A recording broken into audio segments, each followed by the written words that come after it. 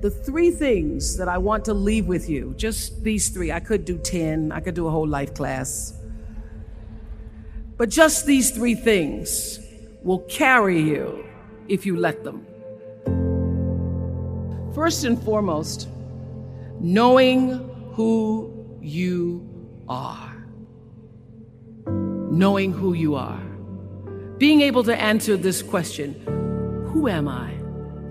And what do I want? Who am I really? My answer is I am God's child. I am that which is born of all that is. I am, as Pierre de Chardin said, a spiritual being having a human experience. Come trailing the breath of the ancestors yet, but trailing the breath of the angels, and understanding that because I am connected to the source of all that is possible for me. That's who I am. And what do I want? I don't want to just be successful in the world.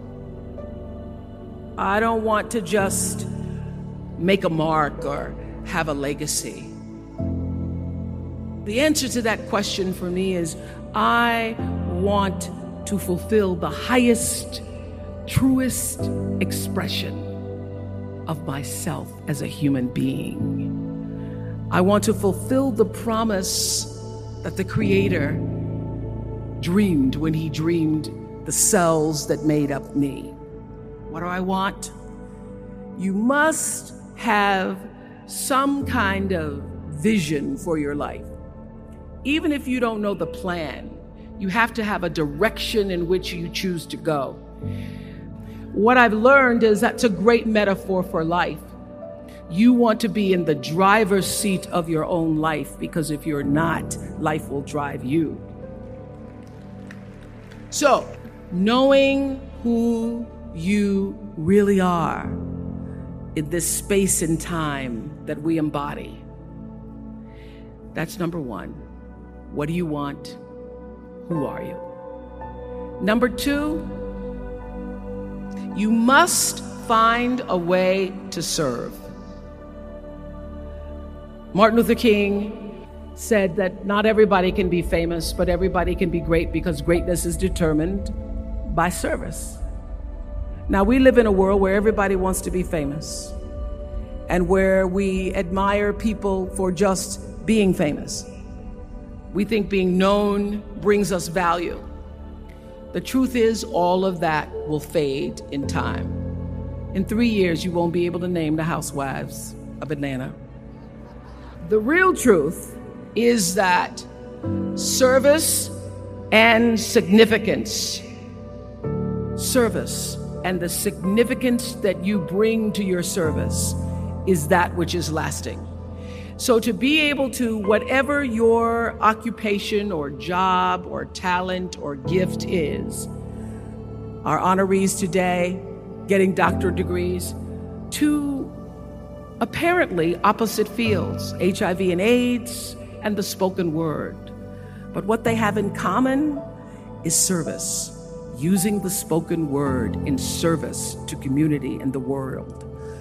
Using your knowledge and information about HIV and AIDS and medicine in service to the world. And if you look at all the most successful people in the world, whether they know it or not, they have that paradigm of service.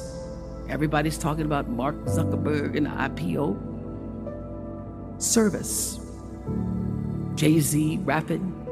Service. Through the word, to people, through song. For many years, I was really just happy to be on TV, and people would stop and say, "Oh, you on TV?" "Yeah, I'm on TV. I like being on TV. It's a nice job." And it was about the time that I received my honorary doctorate from Spelman around 1993. So I don't know if that had something to do with it. I thought of myself as Dr. Winfrey. That I went back and I took a long look at what it was I was doing on TV, and made a decision that I was no longer going to just be on TV, but I was going to use TV as a platform, as a force for good, and not be used by TV.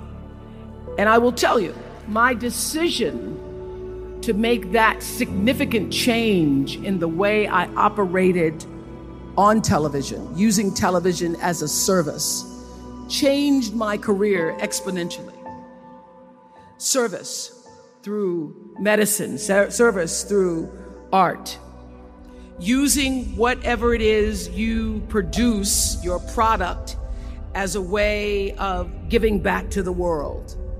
When you shift the paradigm of whatever it is you choose to do to service, and you bring significance to that, success will, I promise you, follow you. Service and significance equals success.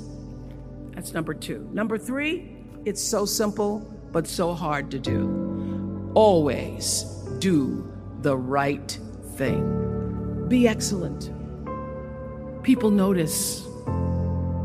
Think of how you notice. You go to Taco Bell, somebody gives you an extra napkin and some sauce. You notice. You want to go back to that person, because even at Taco Bell, excellence shows itself. Be excellent. Let excellence be your brand. Everybody talks about building a brand. I never even knew what that was. When people say, you're a brand, I would say, no, I'm just Oprah.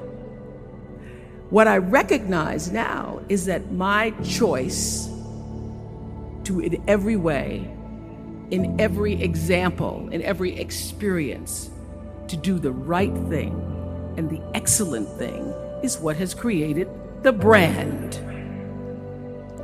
And what I know is that when you are excellent, you become unforgettable. People remember you. You stand out. Regardless of what it is, you become an unforgettable woman. And that is what we all want. We want to be unforgettable and not forgettable.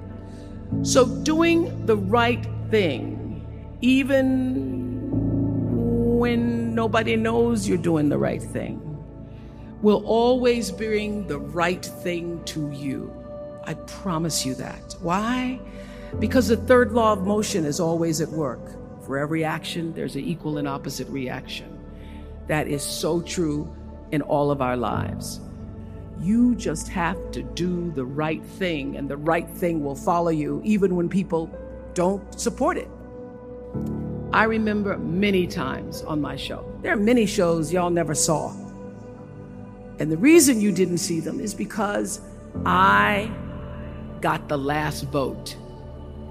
And I remember 2010, my team, hardest working team in television, had done this interview with a woman who turns out she was a Sunday school teacher by day and a sex addict at night. And they were like, you won't believe it. We got her going out. We got her with the men, and we get to show her, and she was willing to show us everything. I sat down with a woman for an interview that was taped. And during the process of the interview, I said, why are you doing this? And she said, oh, I want to help people. I want to tell my story and I want to help people. I said, do you have children? She says, yes, I have a 10-year-old son. I knew right then, this is never going to see the light of day. So we got off the air and I said to the lady, we are not going to air that show. And she said, why? My producer said, why? She knew she was being filmed. She knew what she was saying. She knows what I said, because her son will never get over it. Her son will never get over it. And it's not worth a rating point to me. Not worth a rating point to me to know that there's a 10-year-old boy who's destroyed because his mother went on the Oprah Winfrey Show and told all her business. You do the right thing, even when other people think it may not be. And oftentimes, when you make a decision to do the right thing, immediately you're faced with doubt. Was that the right thing? Was that the right decision? I don't know. Was that the right thing?